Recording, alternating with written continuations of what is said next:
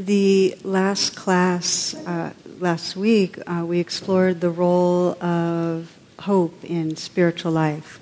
And I spent some time contrasting what you might consider as egoic hope, which is hope that's fixated on certain things going well for myself or certain people. And it's usually got some grasping and some fear mixed into it. I contrasted that with what we might call spiritual hope.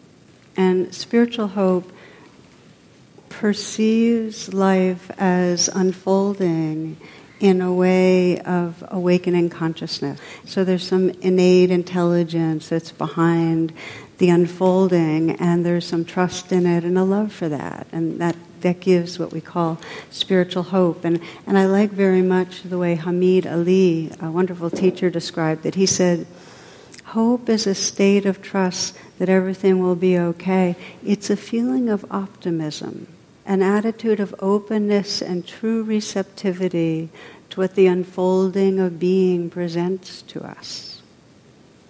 Okay, so there's this egoic hope, and then there's a kind of hope that really can nourish our spiritual life. So I was on the phone with my mom a couple of days ago. Those of you that come regularly, my mom's 87, and she's very often at this class sitting over here. And so she wanted to hear what I was giving talks on, so I told her about this talk on hope. And she started humming. So I thought I was boring her, and then she burst out in song, and the song was, I'm stuck like a dope with a thing called hope, and I can't get it out of my heart. How many of you know South Pacific? Anyway, it's called the Cockeyed Optimist. So I thought I'd share that that's another version of egoic hope, and I promised her I'd let you know my channel for Dharma teachings was her. It's another version of hope springs eternal. So mature hope. It's not about fairness. It's not like if I work really hard on this project, there'll be a just reward. There's nothing about deserving in it. It's not that personal. I read in one rather strange newspaper a small article about Percy the pigeon, who flopped down exhausted in a Sheffield loft, having beaten 1,000 rivals. In a 500-mile race, he was immediately eaten by a cat. The 90-minute delay in finding his remains and handing his identification tag to the judges relegated Percy from first to third place. So it's not fair, right? The basic teaching is that emotional hope that has our idea about the future and expectation that takes us away from presence is egoic. That's a sign when it takes us away from a real sense of what's happening here. Some of you might remember a story written by a bagpiper. He says, I play many gigs. Recently I was asked by a funeral director to play at a graveside service for a homeless man. He had no family or friends, so the service was to be at a pauper cemetery in a Kentucky back country. As I was not familiar with the backwoods, I got lost, and being a typical man, I didn't stop for directions. Finally arrived an hour late, saw the funeral guy had evidently gone, and the hearse was nowhere in sight. There were only the diggers and crew left, and they were eating lunch. I felt badly and apologized to the men for being late. I went to the side of the grave and looked down. The vault lid was already in place. I didn't know what else to do, but I had a sense of something was possible, so I started to play. The workers put down their lunches and began to gather around. I played out my heart and soul for this man with no family and friends. I played like I've never played before for this homeless man, and I played Amazing Grace. The workers began to weep. They wept, I wept, we all wept together. When I was finished, I packed up my bagpipes and started for the car. Though my head hung low, my heart was full. As I opened the door to my car, I heard one of the workers say, I've never seen nothing like that before, and I've been putting in septic tanks for 20 years.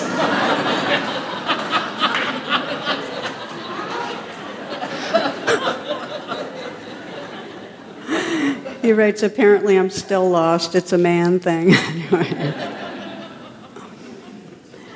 So it's not getting lost in some unreality. In fact, the best description of spiritual hope is what we're hoping for is the potential that's already here in this very moment.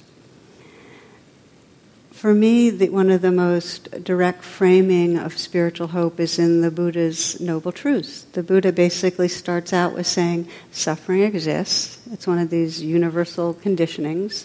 The cause, we try to make things different than they are. We try to hold on or push away, grasping and aversion.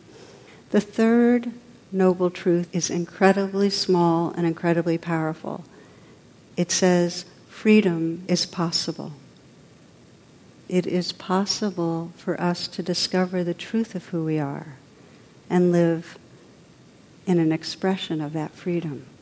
That's the third noble truth. The fourth truth is, and here's how, and it explains through the Eightfold Path the different ways that we come home to realize our true nature. So Buddhism, as with all of the spiritual paths, different traditions, is innately hopeful. It's saying this is possible. Okay, so I'd like to read, this is Rumi's version of hope, of the third truth. I'd like to read, and then we'll do a brief reflection together.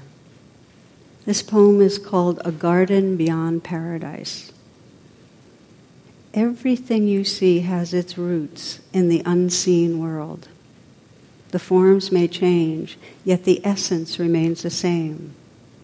Every wondrous sight will vanish. Every sweet word will fade, but do not be disheartened. The source they come out from is eternal, growing, branching, giving new life and new joy. Why do you weep?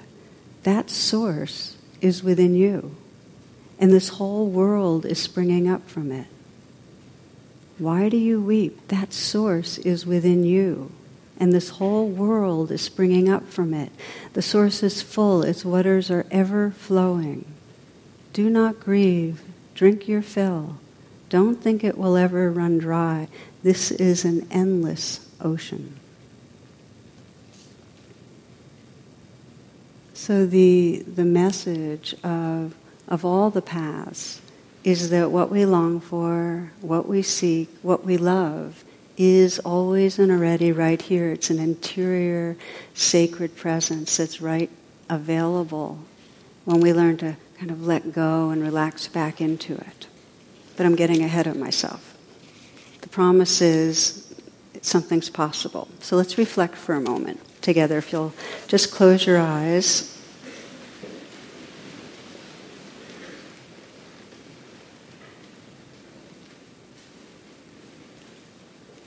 And in the pause right now, just sense that you have this capacity to put aside some of the habitual conditioning or ways of thinking or skepticism and experiment a little. Because this is an experiment, this reflection.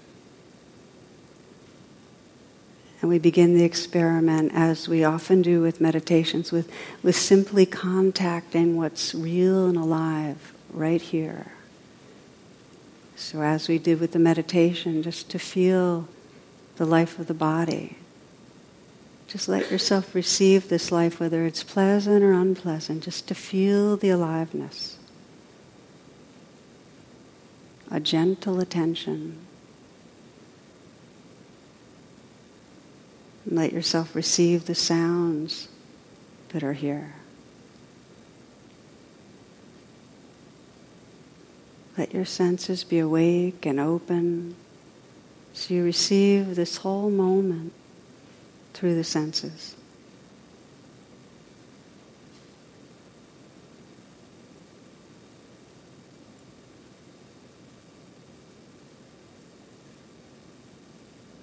Sensing as you experience this aliveness, the presence that's here.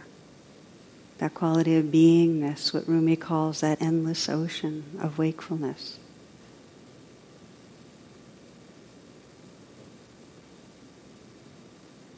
And with that, this creative possibility that emerges moment to moment when we're completely right here.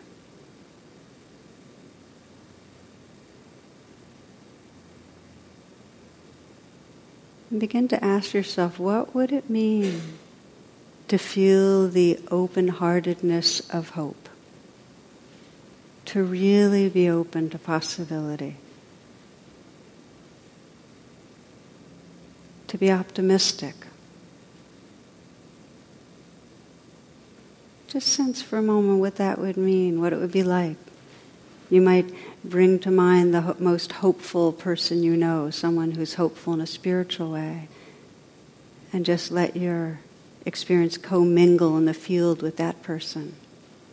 So you're really trying on a deep sense of optimism, openness to possibility, and paying attention. What's it like in your body to feel the open-heartedness of hope?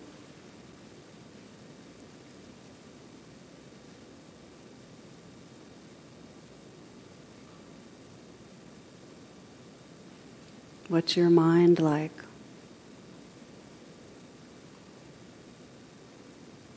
When you're living in that receptivity and openness.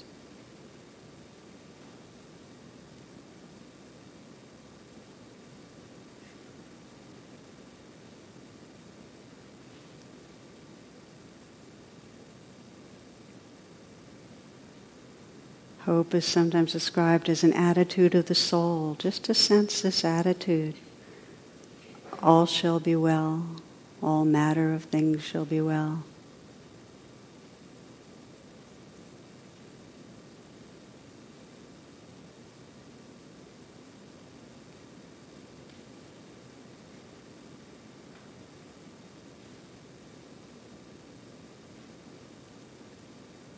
And as you close this exercise, just to let go of any judgments that might have come up as you experimented. Because you can trust that whatever unfolds, we can learn from it. Take a few full breaths and come on back.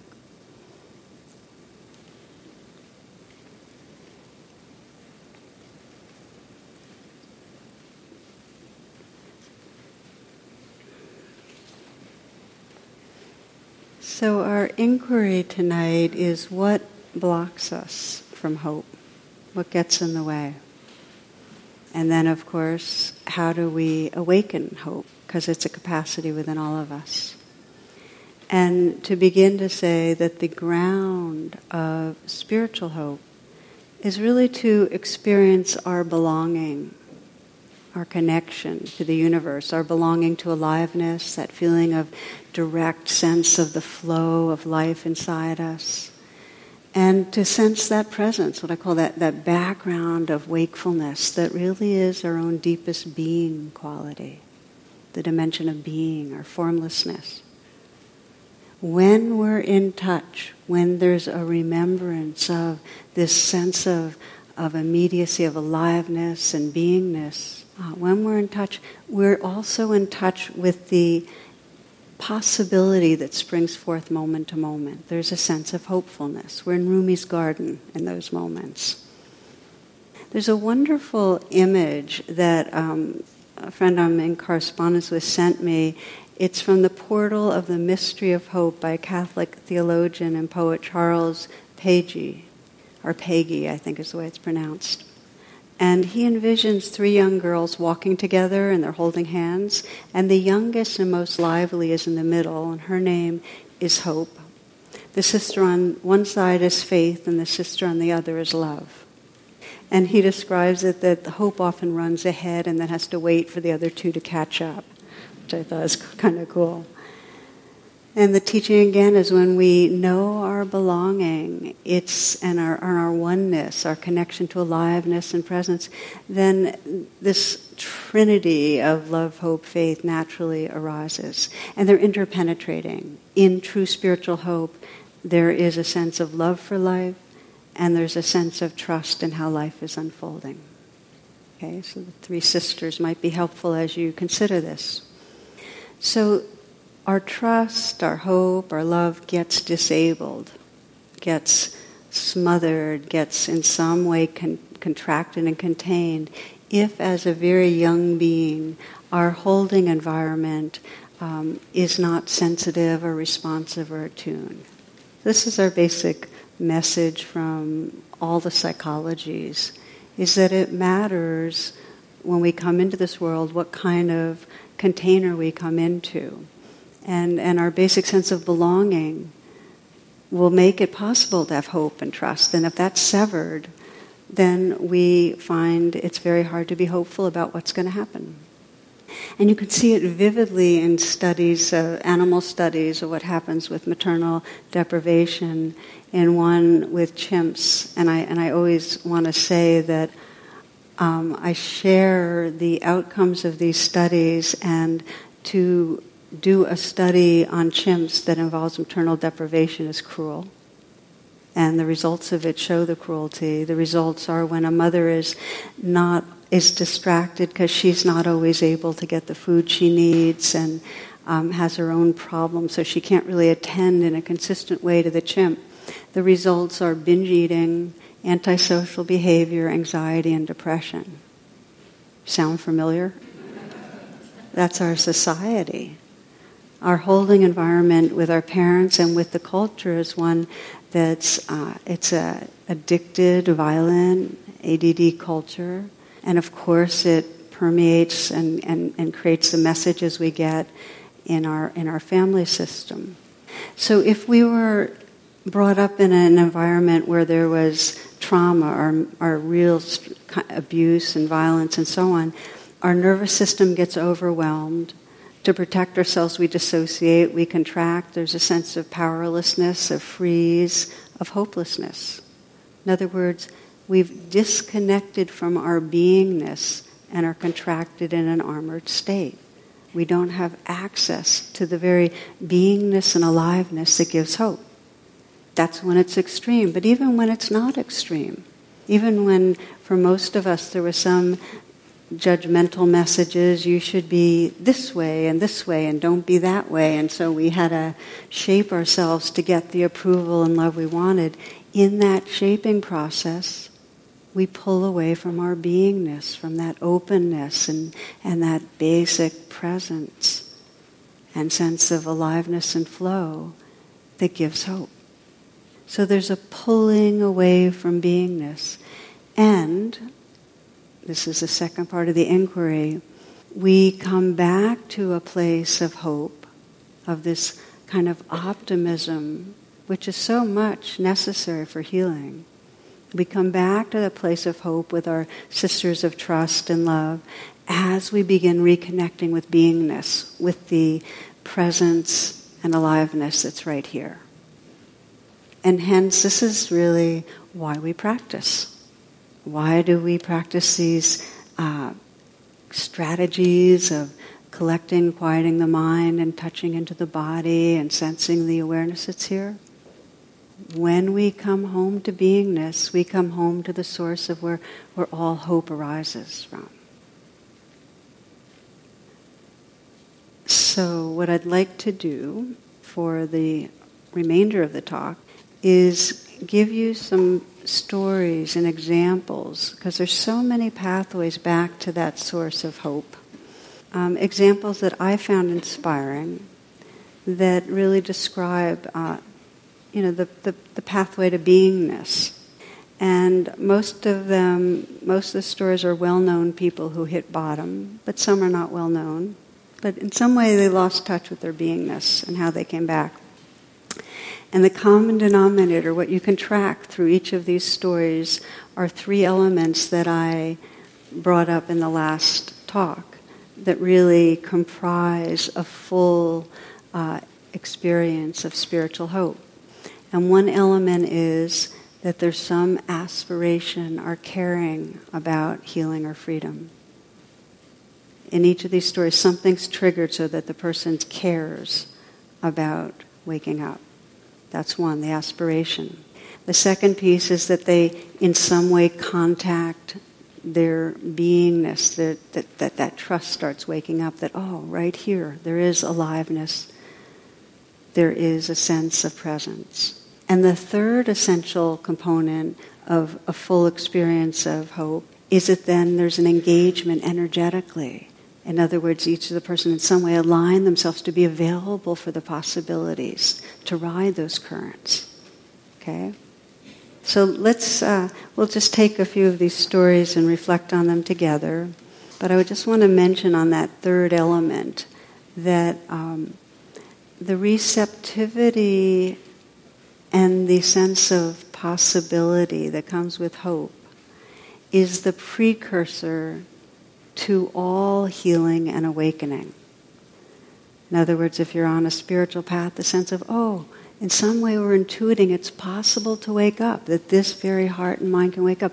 We need to sense that possibility to then engage in a meaningful way that will actually allow us to flower.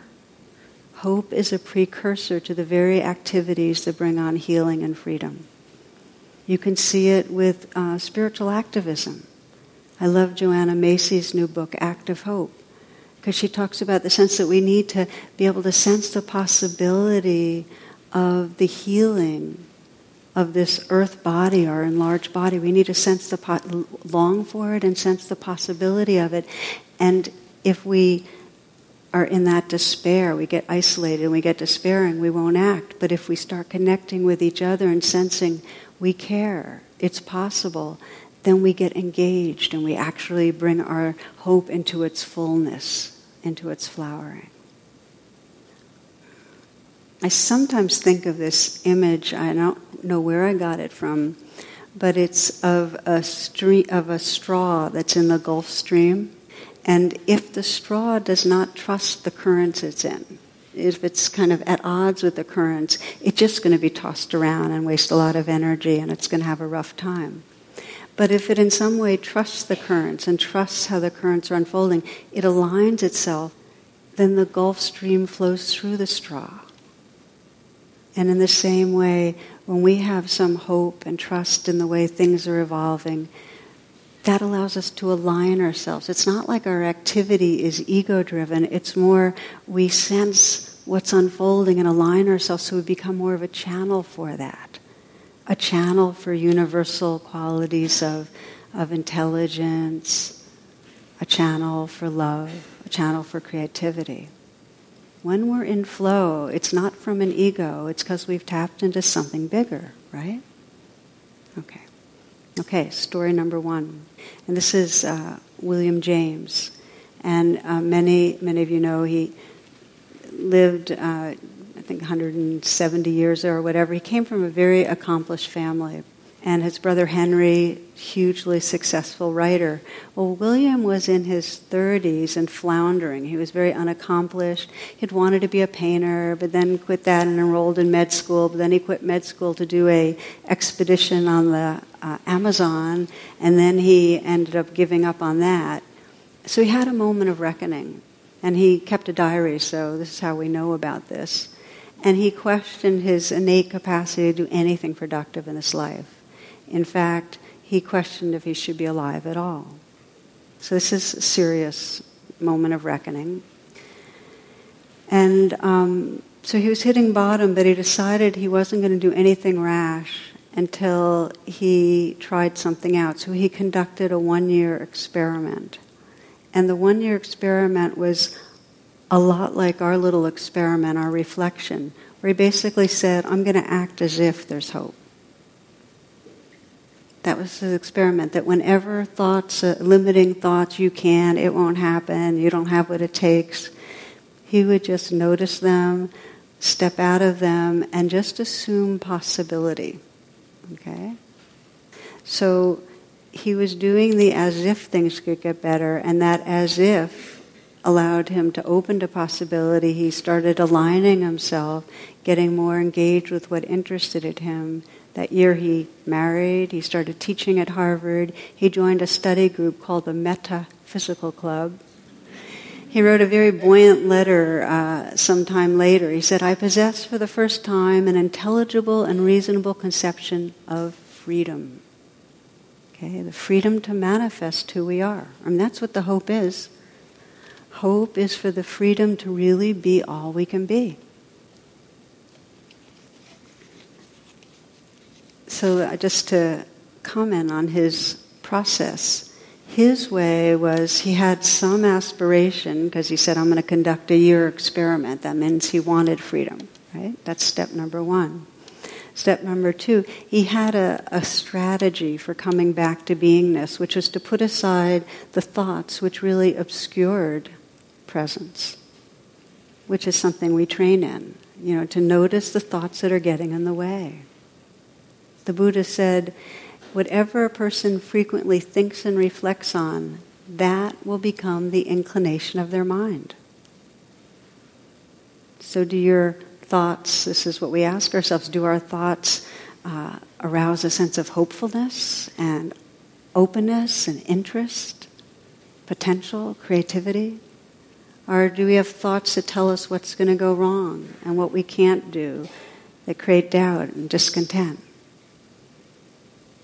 Okay, so that was his strategy. And as that started to work, he started finding that when those thoughts, the limiting thoughts, were no longer obscuring what was here, his energy really woke up and he started aligning himself in a very kind of spontaneous, creative way and found his way to being really a great influential thinker of the century. Okay, so William James. Now, the next example is what happens when that unfolding, what's really unfolding, includes horrendous loss. It's like when Rumi says, don't grieve. Well, what if there's huge grief? And I remind you of a story I wrote in True Refuge here of the woman whose husband was dying, and she was doing everything she could to try to fix the illness and bring every alternative treatment she could, and then she had to give up on that, and then she was trying to be the best possible wife with a dying husband and do it right. And she came to a weekend and really asked me for Buddhism 101 on how you accompany someone. She and her husband were Catholic and practitioners of mindfulness, and I shared that teaching from Father Thomas Keating of when something arises, can we just say, I consent? So this is a mindfulness practice where you just notice what's happening in this flow of beingness, what's presenting, and you just say, I consent. So she went home to do that, but there was still a lot of conditioning to get things right. And one morning her husband said, I don't think I have too long. And her response was, oh, honey, you're doing great today so far. Let's just have a cup of tea. And in the silence that followed, she felt a million miles away, the distance from her having kind of denied what was there. And that's when her aspiration got strong, and it shifted from the hope that she'd do things right or the prior hope that she'd save his life, those are egoic hopes, to the hope of, may I love well. That was her prayer. Okay, that's step 1, the aspiration. And then she started doing the practice. And when the fears came up around his pain, she'd say, I consent, and open. And when the grief came of this impending loss, I consent and open. When the feelings of self-judgment, and shame, like I'm not being so present, she'd open to that. She just kept opening and opening, and she said, in that openness, she intuitively knew how to be with him. She knew when to sing to him and hold him, and she knew when to be silent, and she knew when to just pray with him. She knew. She was aligned. Like that straw in the Gulf Stream, that kind of intuitive wisdom was flowing through. And as she put it, she said, he's gone, but that field of loving is always with me. So she sensed into a possibility that was innately within her. So again, this comes back to our practice here. She tapped into that quality of beingness that allowed her to really unfold in a beautiful way. And so it is that we practice the simplicity of mindfulness, which enables us to notice what's going on, notice the waves of experience, and say yes and open and reconnect with that oceanness, that space of awareness that can appreciate the waves as they come and go. then we're available to possibility. Then we're available to really live from the fullness of who we are. Now, next story. What happens when the culture really is imposing on us ways of being that cut us off from beingness? And we know how the culture does that with its fast pace and its consumerism and its addiction and its demand to succeed in certain ways. It's hard. So that brings us to Thoreau. Now, Thoreau, in his time, a neighbor put it that he was described this way: an irresponsible idler, a trial to his family and no credit to his town. Okay, so he was seen as a loser. And he was disregarded largely as a writer. In fact, Walden languished on bookshelves for years. So at age 26, he went to New York City because he really wanted to establish himself in the literary scene there. And he tried to develop his career in a conventional way, he kind of shaped his prose to match the fashion of the times and so on. Some of you might know the story. Well, he was a total failure. I mean, he just crashed. He was really not paid attention to, really rejected. So that, of course, when we hit bottom, we do the soul searching. And for him, in that soul searching, he realized he had tried to fit into convention and lost touch with beingness. What did he do? He returned to bring his attention back to the natural world. He went back home. He set up shop, so to speak, 1.5 miles from his house. That's where he did all his natural observing and being. And through that time, his mother brought him sandwiches and cookies. I mean, he was like, this was not some grandiose thing. People still thought of him as this guy that was just hanging out. Okay? But what was happening within him had some majesty to it, was holy. Because his love for this natural world and his observation of the nature around him and within him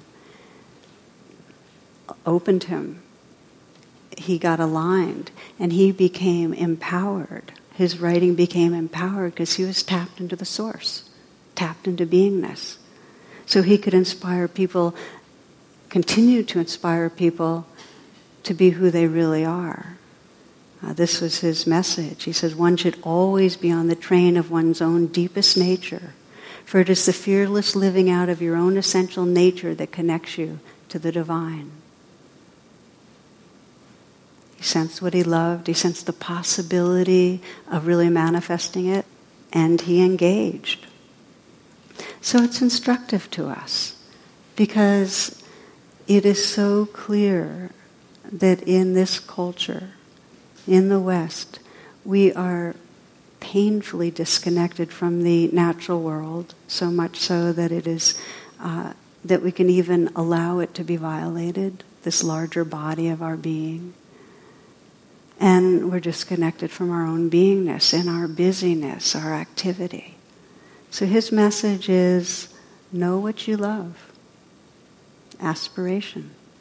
Come back and connect to beingness. And then find that you become like that straw, that the universe will start flowing through you in a very organic and powerful way.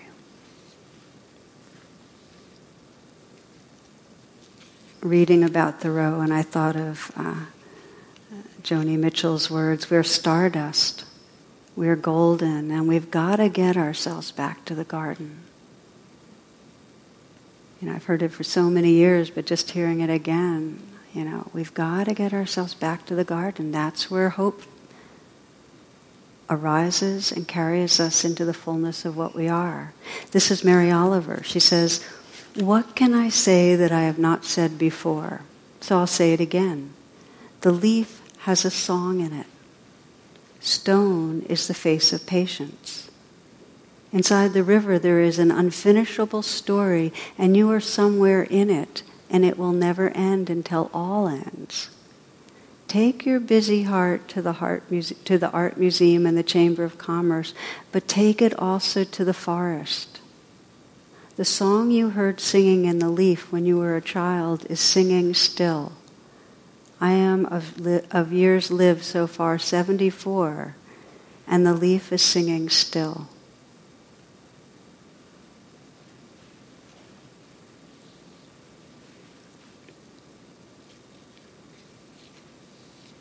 So again, I'm going to keep naming the components. It's this longing to live fully, and then finding a way back into the garden. For us here, so many times it has to do with stepping out of the thoughts that keep us limited.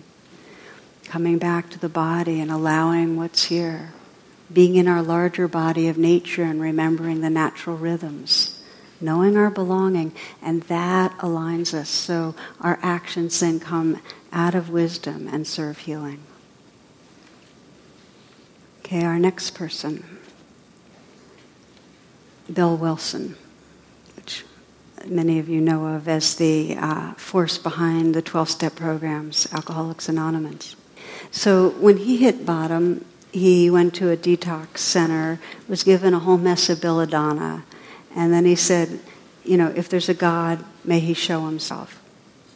And he said, I'm willing to do anything. Okay, so there he was, hit bottom, recognized, can't do it, asked for help. If there's a God, may he show himself. And the place was suffused with white light, okay, the white light experience, and never had a drink again. So he contacted beingness, and then continued to contact it through prayer and meditation, his sense of God, and that allowed him to align and be a channel for creating an organization that's one of the most massive, pure communities in the world that's hope-giving, help millions. So when we look at, what makes the 12-step programs work for people? We end up finding the same basic components we've been exploring tonight. That they wake up hope that we can be abstinent and live free from addiction. And it happens in different people in different ways. I was talking to one friend just right before class, and he told me his story. So I'll share it with you. So he hit bottom on alcohol and complete misery. And as the first steps goes, he was able to admit, I'm hopeless, I'm helpless, I'm defeated. Okay, so there's a recognition of hopelessness, which is really important. If we want to have the aspiration to unfold, we have to acknowledge the truth of where we are. So he admitted it. And he said even after he admitted it, just going on his way to his first meeting, hope started flickering up because he could sense himself on his way to something that involved people getting better, that there was some possibility. But he described, things unfold at their own pace. He heard all the stories about Bill Wilson and this flashing bright light, and there he was just kind of schlepping along. But he described to me how not that long after, he was bicycling, he was in New York, and he was bicycling towards Grand Central Station, and he had the thought, wow, I'm safe. I don't have to lie anymore. I don't have to pretend anymore. It's really okay to be who I am. Like there was this deep sense of safety. And when he had that thought, his entire body energetically was charged up. He felt zapped. And then he went, so that's my white light. This feeling of whoosh, this aliveness, this energy. Again, that channeling of energy that's enabled him now to help so many people, and many, many young people, in trusting who they are and trusting their capacity to be strong, be confident, be bright lights themselves. So that's what our hope does, is it becomes contagious. When your hope comes from a really deep place, from a wisdom place that knows possibility, knows it's possible to wake up. When you sense, wow, this heart's waking up, there's more loving going on, this consciousness is waking up. When you sense that possibility, you know that it's not such an individual thing. It's the universe waking up through you, and it's waking up everywhere, and you can be a transmitter of that hope. You can remind people of what's possible. It happens a lot in groups. In fact, if you want to say a descriptor of hopelessness, when we're isolated and when our storyline is nothing can work out for me. So there's a sense of isolation, fear, hopelessness. The basic thing we need to do is to plug into something larger. We need to be in an environment that's larger that can remind us. So, every spiritual community, Buddhism has spiritual friends groups. We have they're called Kalyanamitta groups. We've got about 30 some of them. Not just if you're bottoming out, if you just want to keep on waking up. We remind each other. There's a transmission in being with each other and being with a group. People come to a retreat to meditate, and they discover there's an energy in the room that's holding that possibility for all of us.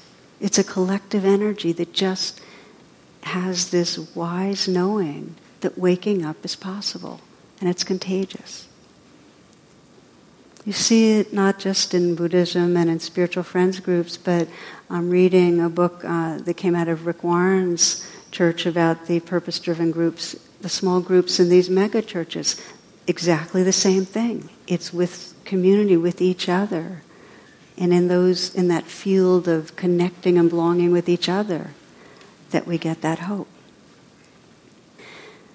So, in AA, one of the basic ways it happens, sponsors and the group meetings, and there's also an internalizing and sensing, that possibility, that guidance can come from within, and we sense there's a sense of a higher power.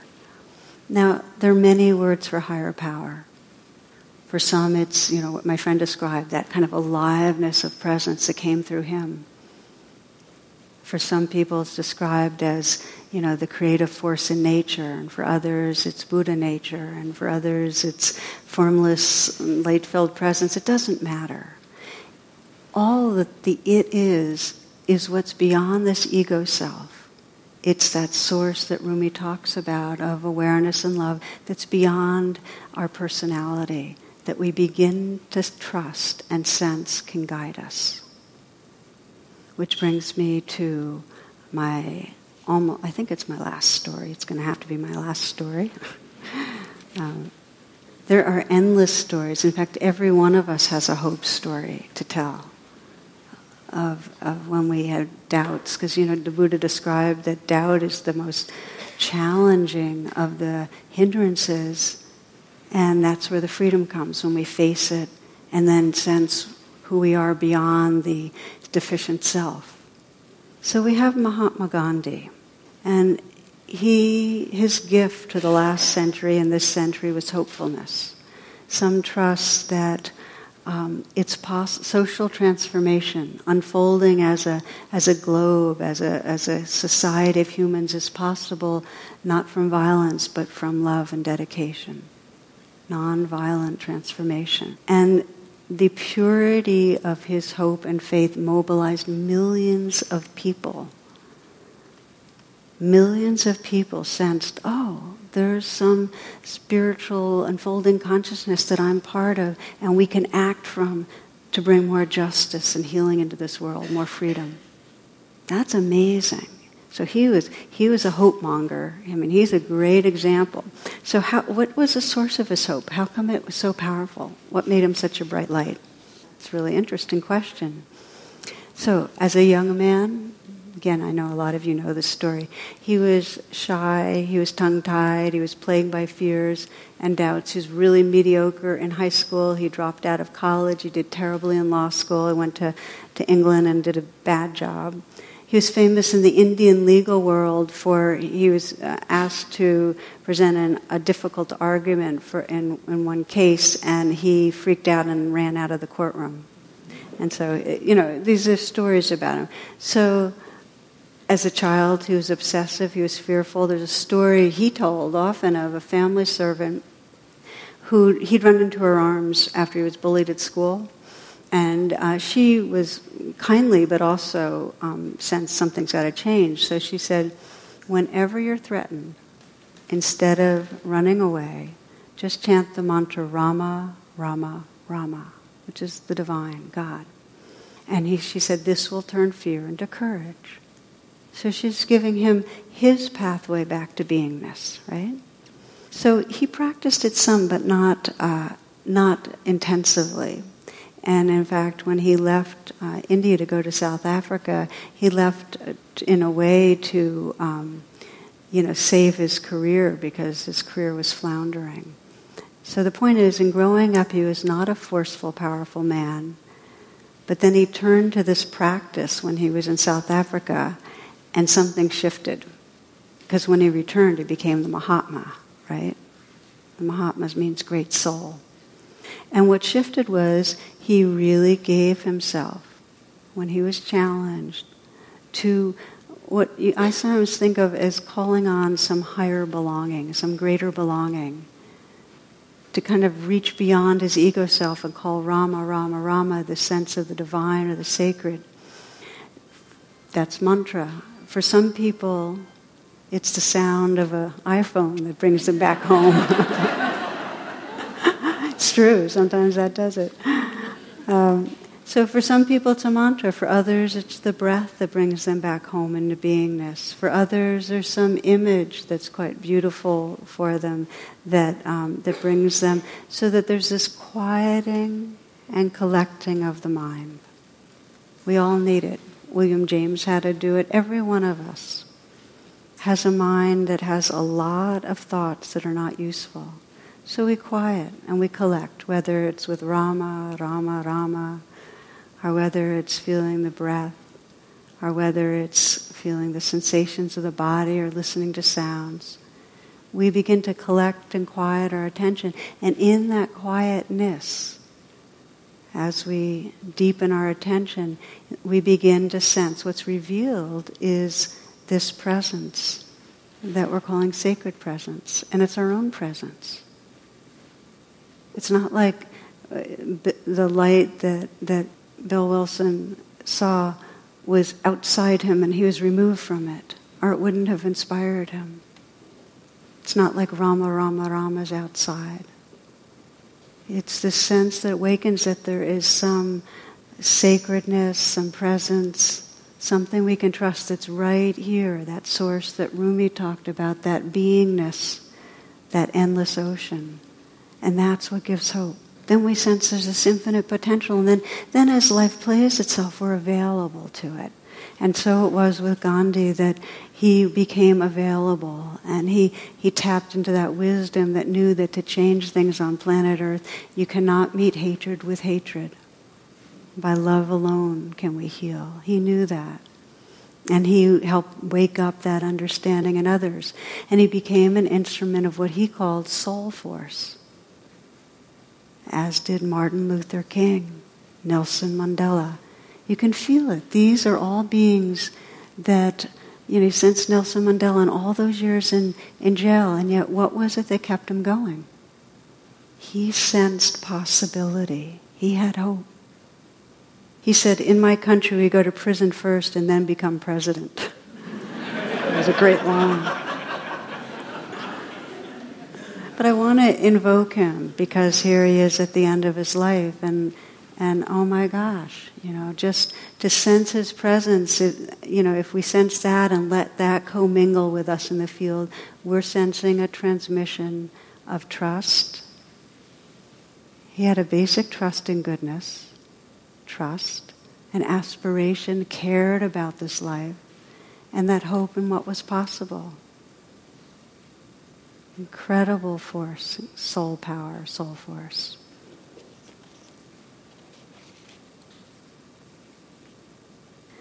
So, as a way of ending, just to say it really is one of the essences or grounds of all spiritual paths is this sense of tapping into our beingness and sensing incredible possibility. And it's not a possibility that's out there at another time. What we're hoping for and what's possible is already seated right here in the source, in who we are. So I'd like to end together with another meditation that's very much like our opening reflection.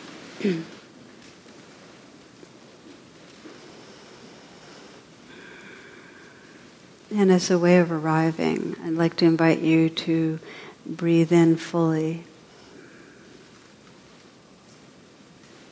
And with the out-breath, just let go of whatever you might be holding, leftover tension in the body that's just habitual. Just let go.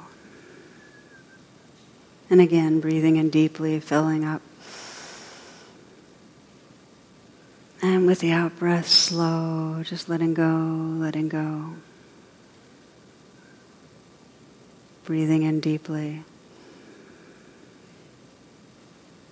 And sensing again this letting go with the out-breath, letting go of thoughts, letting go of beliefs, sensing the possibility of putting aside the skepticism or conditioning, anything that closes us off, so that the breath can resume in its natural rhythm now.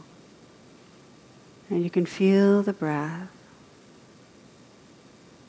and also sense this whole field of aliveness that you belong to. This is one of the ground of belonging to this living, vibrating, this web of life. Just opening to that.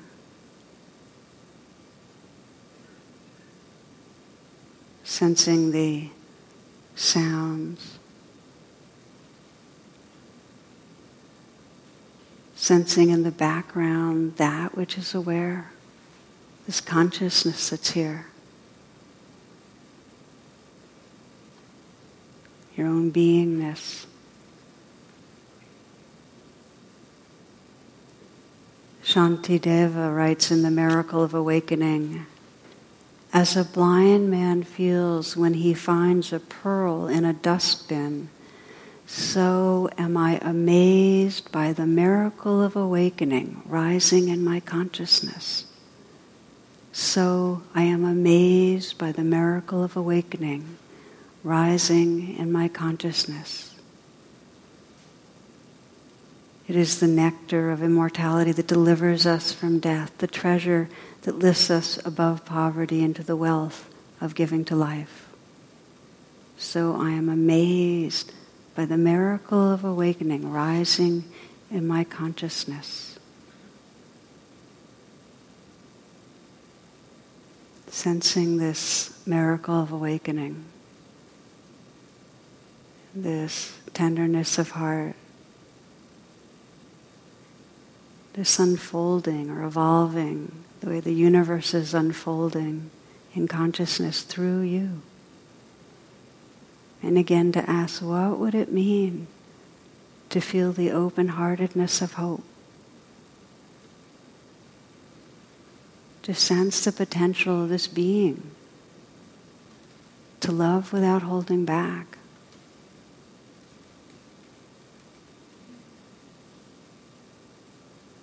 To sense the potential of this being, to open to that universal flow of creativity and wisdom. And again, you might bring to mind hopeful beings, those you know, Gandhi, Nelson Mandela, Martin Luther King, anyone that represents that wisdom that trusts what's possible. Just let that commingle in your field.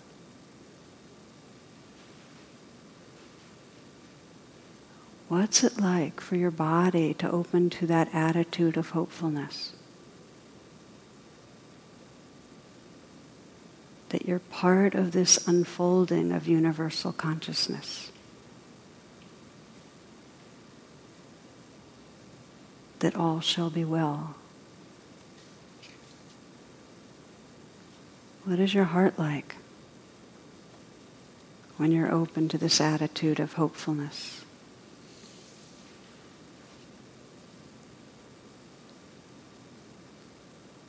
Your mind.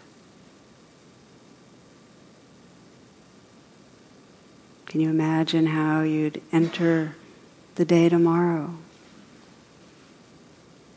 How you'd engage with people? Go about work with this attitude of hopefulness, possibility, of really manifesting who you are.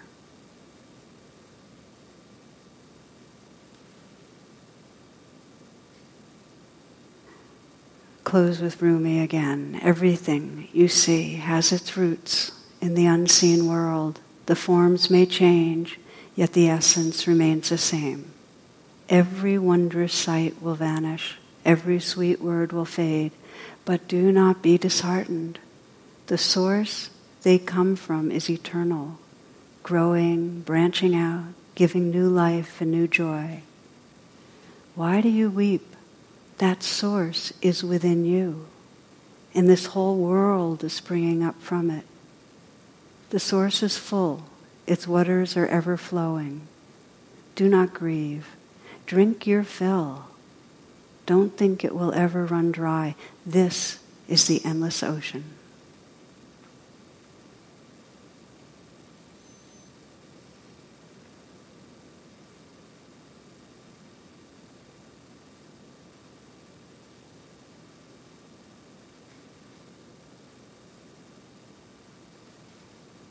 Namaste.